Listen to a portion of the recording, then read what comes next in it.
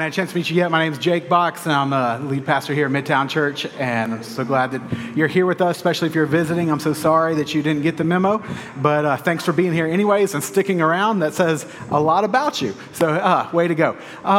Hey, I want to just give everyone a heads up. Next week is when we should expect an influx of our college students back into the church, and so it's very, very exciting. I know we have some of y'all, college students, are already back. We're so glad that you have you. We'll probably have about 100 more show up next week, and so what I want to encourage you guys to do is to not stay away that Sunday, but let's be hospitable and welcome them and make them feel really at home. Love and serve each other in Austin with God, like we say that we are. So that should be fun next week, and we should have AC on that Sunday. The only reason we don't is because they had to have a part that wasn't coming in until Monday, and so here we are. But anyway, so good time. So today we're going to wrap up the series that we started a couple weeks ago that we were calling the Upside Down, Upside Down, and we're stealing this concept from the show Stranger Things, if you're familiar with that show. But we're only stealing it in one sense, okay? Because in that show, the Upside Down, in Stranger Things, there's a place called the Upside Down, and in the Upside Down, things are very different than in the natural world. And we are talking about the kingdom of God, and the kingdom of God is similar to the upside down in one way, like I said, that things in the kingdom of God are also very different than in the natural world. They're very different from the upside down, and they're very different from the natural world, all right? But that's the concept, because in the kingdom of God, things really are turned upside down, as we saw the last couple of weeks. Like last week, Justin taught on how Jesus says, hey, in his kingdom, the last shall be first and the first shall be last. Well, that's upside down. Or 2 weeks ago, I talked about how Jesus says, if you want to save your life, if you want to find life, then what do? You lose your life. You deny yourself. Well, that's upside down. And so that all follows because the way that the kingdom of God was ushered in is in the most upside down thing in all of history. When Jesus Christ, God the Son, became man, took on flesh, was weak and vulnerable, humiliated, a servant, died on the cross for us. And in that sense, in dying, he was defeated in order to rise again, to be victorious, so that he could pay for our sins and so that we could inherit his righteousness. I mean, tell me, is that not completely upside down? And everything in the kingdom of God follows suit. And so we are talking about this because one of the things that Scripture teaches us, think about Philippians 3:20, is that we are now, if you put your faith alone, you put your faith in Jesus Christ alone for the forgiveness of your sins, then you are a citizen of his kingdom. And therefore, in light of who you are, who you belong to, now who you are, citizen of his kingdom, we are to live in line with the upside down values and behaviors of the king. We are to live as citizens of his kingdom, not in order to be citizens, but because we already are, because of what Christ did for us. And so we are using this series to encourage us to say, hey, if you are a believer, if you put your faith in Christ, then you are citizens of his kingdom. Here's the values of his kingdom. They're upside down. They're countercultural. They're even counterintuitive. So let's encourage each other to live in line with them. We'll live upside down lives, but God will use them to do incredible things for his glory and the good of many. So that's kind of the big idea of this series, and we're wrapping it up today. And we're going to look at one more principle. It's kind of an overarching principle, and that is this: that we are to seek his kingdom, God's kingdom, instead of our own. Seek God's kingdom instead of our own. And I could have put this in another way. I could have said, we are to invest in his kingdom ahead of our own. And the reason you could put it that way is because what Jesus teaches us, challengingly, perhaps aggravatingly, what he teaches us is that seeking his kingdom is really directly tied, it's strongly linked to how we use our money. And so what we're going to do this morning is we're going to talk about money. So not only are you showing up when it's no AC, but you're showing up to hear me talk about money. And this is amazing. So let me just close my eyes. Anyone y'all want to leave right now, I understand. Now, what Jesus has to say about this is super, super important. So we're going to go to Luke 12 today. If you want to open up your Bibles, Luke chapter 12, we're going to look at verses 13 through 20, or through 34. And I'm going to try to teach a message I prepared that was going to be way too long and cut it in less than half. And so, it's not going to work, but hopefully you'll get something out of it. All right, so we're going to look at this passage because what Jesus does in this passage is so helpful because he points out the number one thing, a main thing, I should say, that keeps us from pursuing his kingdom. And then he tells us why we should pursue his kingdom and how to pursue his kingdom. And this is important for us to see because, again, seeking his kingdom and not building our own, guys, that is so countercultural, isn't it? I mean, in our culture, it's all about like make money, and your money that you make is your money to be spent however you want, and which is mainly to be spent on you, and then maybe if there's some left over on others, but you first, right? And so we think about, man, I want that house, I want that car, I want that retire early, or we want that for us in Austin. It's less about clothes usually. It's more about adventure, more about experiences. We want to be able to do that trip. But we think, okay, my money, spend my way. So I'm happy, I'm comfortable. And Jesus says, no. As a citizen of the kingdom, the way you seek the kingdom is that you see that it's not your money, it's God's money to be first invested in his kingdom. And man, that's countercultural. He says, man, there's something that will really keep us from doing that. And again, he points it out in this passage. So let me read it, and then we'll unpack it best I can. Luke 12, starting in verse 13. Says, someone in the crowd said to him, talking to Jesus, "Teacher, tell my brother to divide the inheritance with me." And Jesus replied, "Man, who appointed me a judge or an arbiter between you?" Then he said to them, "Watch out. Be on your guard against all kinds of greed. Life does not consist in an abundance of possessions." Key verse. We'll spend some time there. Verse 16. And he told them this parable. The ground of a certain rich man yielded an abundant harvest. He thought to himself, "What shall I do? I have no place to store my crops." Then he said, "This is what I'll do. I will tear down my barns, and I will build bigger ones, and there I will store my surplus grain. And I'll say to myself, you have plenty of grain laid up for many years. Take life easy, eat, drink, and be merry." But God said to him, "You fool. This very night your life will be demanded from you. Then who will get what you have prepared for yourself?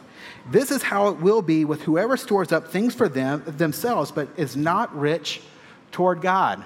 Then Jesus continues. He says, "Then Jesus said to his disciples, therefore I tell you, do not worry about your life, what you will eat, or about your body, what you will wear. For life is more than food, and the body more than clothes. Consider the ravens. They do not sow or reap. They have no storeroom or barn, yet God feeds them. And how much more valuable you are than birds. Who of you by worrying can add a single hour to your life? Since you cannot do this very little thing, why do you worry about the rest?" Verse 27. "Consider how the wildflowers grow. They do not labor or spin, yet I tell you, not even Solomon in all of his splendor was dressed like one of these. If this is how God clothes the grass of the field, which is here today and tomorrow is thrown into the fire, how much more will he clothe you, you of little faith? And do not set your heart on what you will eat or drink. Do not worry about it. For the pagan world runs after all such things, and your Father knows you need them. But seek his kingdom, and these things will be given to you as well. Do not be afraid, little flock, for your Father has been pleased to give you the kingdom. Sell your possessions and give to the poor. Provide purses for yourselves that will not wear out, a treasure in heaven that will never fail, where no thief comes near and no moth destroys. For where your treasure is, there your heart will be also." Now let's pray. God, we ask that you would speak to us from your word. Help us hear what you have to say to us. Open our eyes to areas we need to grow in. Move in us to seek your kingdom first, God, to honor you, to live what really counts. In Christ's name we pray. Amen. All right, so like I said, first thing we're going to tackle this morning, what Jesus points out here, is what will keep us from seeking his kingdom. And what happens, if you remember at the beginning of the text, is there's this man who shows, Jesus is teaching to thousands of people. If you start in Luke chapter 12, you'll see that. There's thousands have gathered to hear him teach. Somewhere in the middle of his teaching, there's a man who shows, like, I guess yells out, says, "Hey, Jesus, I got an issue. My brother won't share the inheritance with me." And what most likely has happened is that this man and his brother his parents had passed away, or his dad had passed away, and so the brother was an older brother, probably had received the full inheritance, and this guy's not sharing. All right, so the younger brother is doing what younger brothers do, tattling on their older brother, saying, Jesus, help me out. He's not sharing. And Jesus says something interesting to him, right? Because he says, I'm not an arbiter. I'm not a judge. What am I going to do? And some people look at that and say, okay, well, does Jesus not care about injustice? And he does. He absolutely cares about injustice. But his point is saying, hey, that's not what I'm here for. That Jesus had not come because he did not have the time in his life as a man to deal with every single individual injustice. So he did not come to deal with every single one, but in order to deal with the heart of everyone so that ultimately all injustice would come to an end. And so Jesus, dealing with the man's heart, says to him, hey, you need to watch out. You need to be on guard for what? Against all kinds of greed. And Jesus shows that he sees into this guy's heart, and he gives the whole crowd, he gives all of us a warning for that one thing, that main thing that will keep us from seeking first God's kingdom. What is that thing? Greed, right? Greed. Okay, so what is greed? I think most of us have a good idea. I like Tim Keller's definition of greed. He says it's money sickness. Money sickness that shows up primarily in a love for money, over love for money. Think about what 1 Timothy 6 verse 10 says, that the love of money is the root of all kinds of evil. It's not money that's the root of all kinds of evil, it's love of money. And you can have love of money whether you have it or you don't have it, right? So you can have greed whether you have a lot of money and have a lot of things, or you don't have a lot of things, but you wish you did because you love it. So that this is a money sickness that isn't just tied to money. You can have a lot of money and not be greedy. You can have no money and be very greedy. It comes down to this love of money. Think about what Ecclesiastes 5:10 says. It says, the one who loves money never has enough. Never has enough. See, this is why greed will keep you from seeking first God's kingdom. Because if you're thinking, man, no, I got to get mine first. You love money like that, you're never going to have enough. So you're never going to be a point where you're like, okay, now I'll start giving to others. Now I'll start investing in God's kingdom. You got a love for money. You have a money sickness. Jesus says, this is the warning. Watch out for all kinds of greed. Now, what's interesting is what he says, because when he points to greed as what keeps us from seeking God's kingdom, he also tells us something about the very nature of greed, does he not? Gives us some insight about it. See, why would he say, watch out? Why would he say, be on guard? If greed wasn't by its very nature something that would blind ourselves to it. You ever think about that? Like, isn't it interesting Jesus doesn't say, watch out, be on guard against adultery. Watch out, be on guard against murder. He doesn't ever say that. He says, don't do it. But why not watch out, be on guard? Because you know when you're committing adultery. You know when you're murdering someone. We don't know when we are being greedy. We don't see it. We are by greed's very nature. We're blind to it. He says, you got to look out for it. You got to watch out for it. It's interesting. Jesus talks about money like 10 times more. He talks about sex. And you think, well, why is that? Well, I think this is a part of the reason why. It's because people are blind to this. I've been a pastor for a long time now, and I have had a ton of counseling appointments with people struggling with sex, lust, pornography, adultery, those kind of things come in for counseling. In all my years, I've never had one person come in for counseling about being greedy. Talking about greed. I just wonder how many of y'all right now are leaning in, like, here, we're talking about money, we're talking about greed, and you're like, oh man, I really need to hear this. I'm so glad I'm here, weathering the heat. Most of us don't have that reaction, unfortunately, because of what Jesus is saying about the nature of greed. We're blind to this.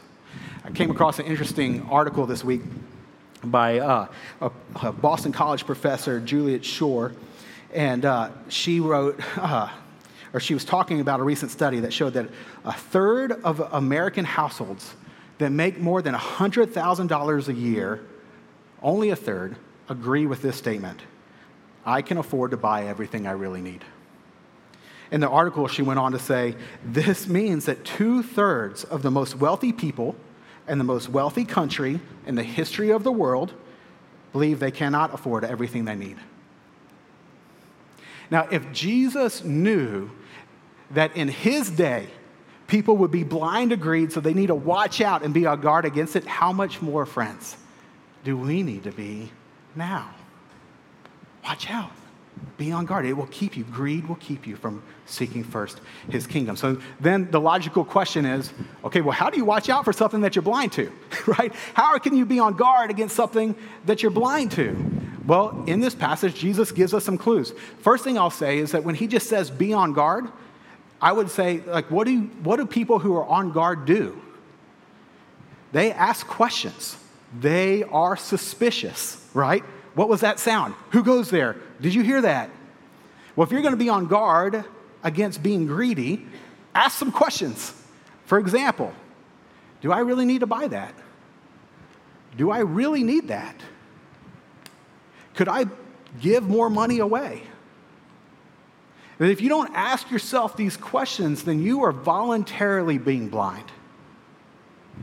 You need to ask yourself questions, and you need to invite the people closest to you, people in your huddles, your discipleship groups, to ask you those kind of questions, to help you not be blind, to help you be on guard. That's the first thing. The other thing you can do to be on watch, to watch out for all kinds of greed, is that you can look for signs of greed.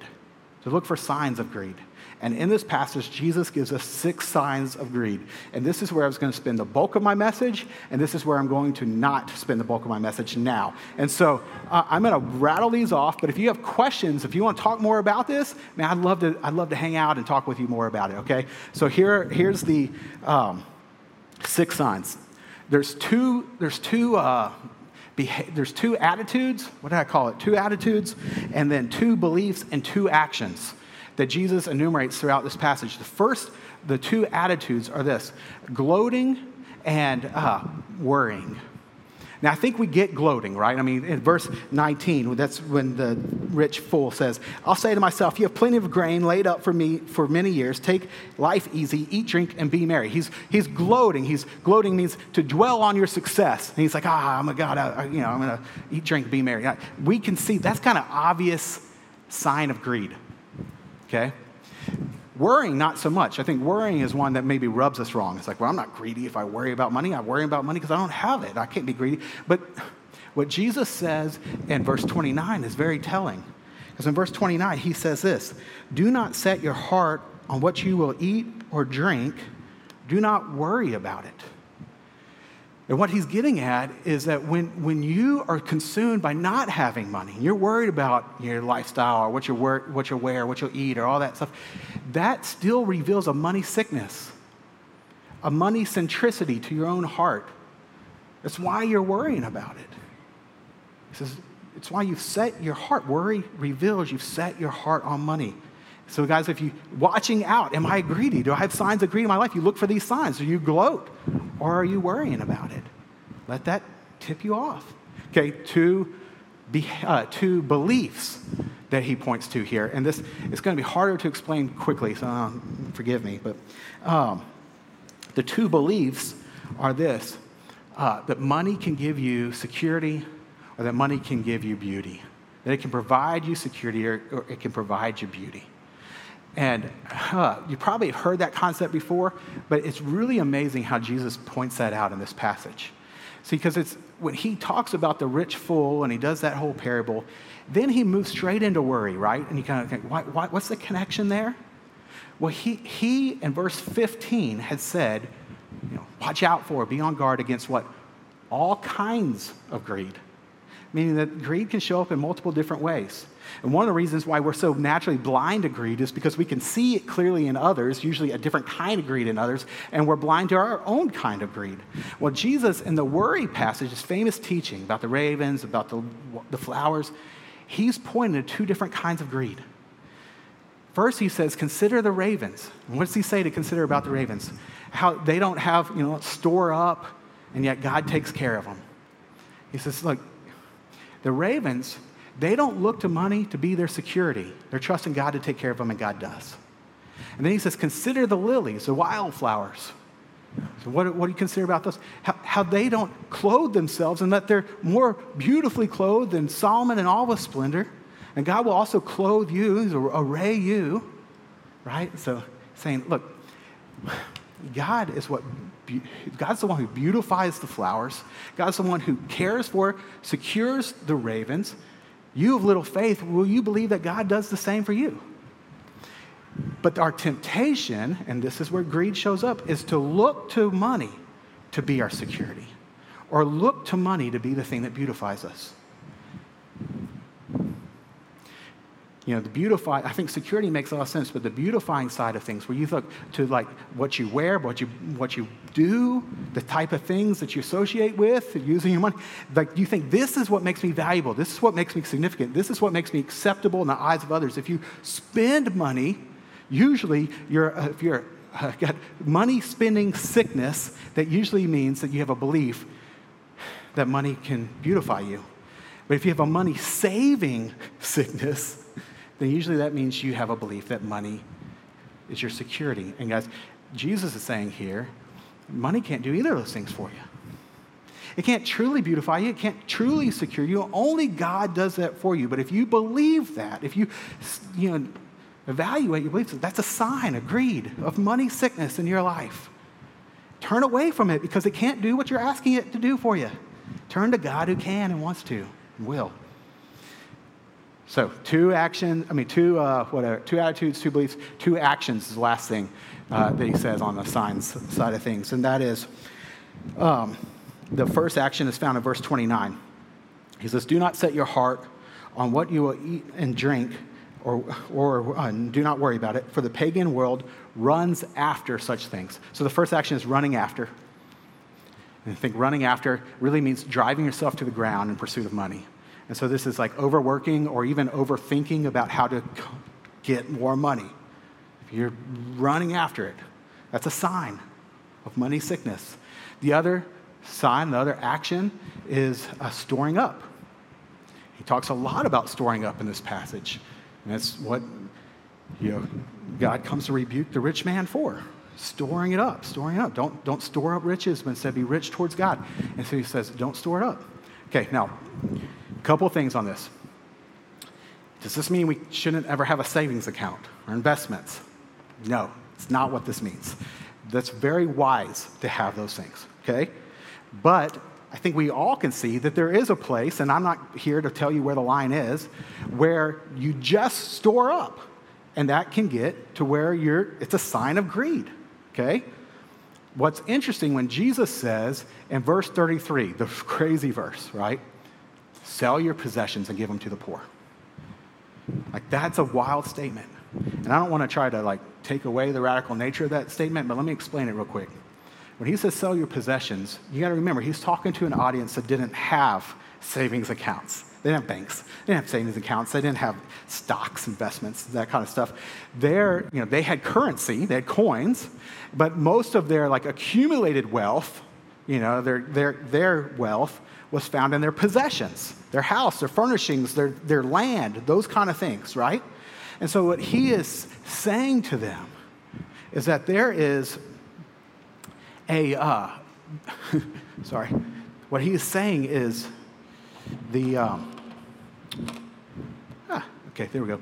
what he's saying is that we need to be willing to give out of our total wealth, and not just out of what's coming in at times. As God leads, if you can't give out of your accumulated wealth, if you can't give out of your savings, if you can't give out of your investments, then that's a sign of money sickness. It's not that you always have to do it. It's not like you're going to necessarily tithe out of that. But if when you are being willing to be led by God, and as you listen to the Spirit, if you say, no, the savings is off limits, you can't touch that, That's a sign of money sickness. You give out of your possessions. Give out of your total accumulated wealth. So, those are some signs that we can look for. If you see those signs in you, then that should tip you off. You know what? I might have this issue, money sickness in me. It's got greed in me. I need to do something with that. And if you see it, even in talking through this, if you see it, then you should know that if you see a little bit of it, you probably have this much of it. And I do too, because we're blind to it. So let's take it seriously. What do we do with that? And I wish I could tell you, but I'm all out of time. I really am. So, be better, all right?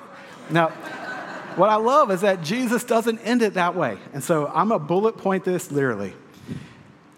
But hopefully, for those of you who are at Midtown regularly, you know, like it all comes back to the gospel. So when we come back to the gospel every single Sunday, and what Jesus does here is that he says, man, first of all, the reason why you don't seek your own kingdom, why you should run after my kingdom, is because it's in light of reality. He gives a reality check.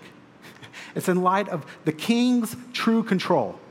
And this is what he basically says, is like in the parable, there's the man, God comes, you fool, and he demands back his life. Demanding back, literally in the Greek there, means to ask back. You ask back what was rightly yours. God is asking back for this man's life because this man's life rightly belonged to God. And everything this guy had rightly belonged to God. God is the one in control of all things. Think about Psalm 24:1. The earth is the Lord's and everything in it. Think about 1 Corinthians 10:6. Again, the earth is the Lord's and everything in it.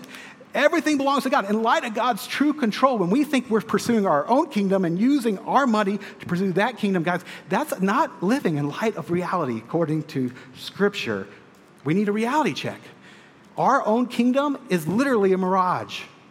It's not real. God owns everything. You are a steward of his money.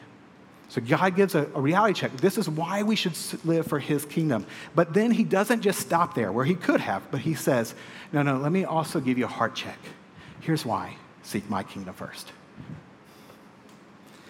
Because look at the character of the true king. Look at the character of the true king. It's not just all his, but look who he is. He cares about the ravens. He clothes the wildflowers. And you are way much more valuable than them. Way much valuable in whose eyes? In God's eyes. You, friends, are way more valuable. So you can trust him because he cares for you. So you can seek his kingdom knowing that the king is caring for you because it's in line with his character. He loves you. He loves you. And in light of that, therefore, we're free. I think about what 2 Corinthians 8:7 and 9 say. It says, see that you excel in the grace of giving. For you know the grace of our Lord Jesus Christ, that though he was rich, yet for your sake he became poor, so that you through his poverty might become rich. Guys, this is the character of the king. God loves us so much he gave us his son. Jesus loves us so much he gave us his life. That Jesus became poor on our behalf so that through him we could become rich. We could actually become co-heirs with Christ of the kingdom. That's why here Jesus says in verse 32, for God is pleased to give you the kingdom. It's amazing. He's pleased to give us the kingdom. In light of what it cost him to do so, his own son, Jesus' life, becoming poor so that for our sake we could become rich in him, and yet he's pleased to do that? How incredible is that? In light of the character of the king, friends, we're free to be generous and invest in the kingdom because we can trust the king who's in control and really controls it all in the first place. Do you trust him? Or are you of little faith? Let's trust him. Let's trust him. And the trust is revealed, and the seeking of the kingdom gets practical and being generous. Investing in the kingdom. And the way that you can take those steps is by your treasure. For where your treasure is, your heart is also. So give. Give to the poor. Give to advance the kingdom. Give to his causes. Give to reflect his character. Give Be generous.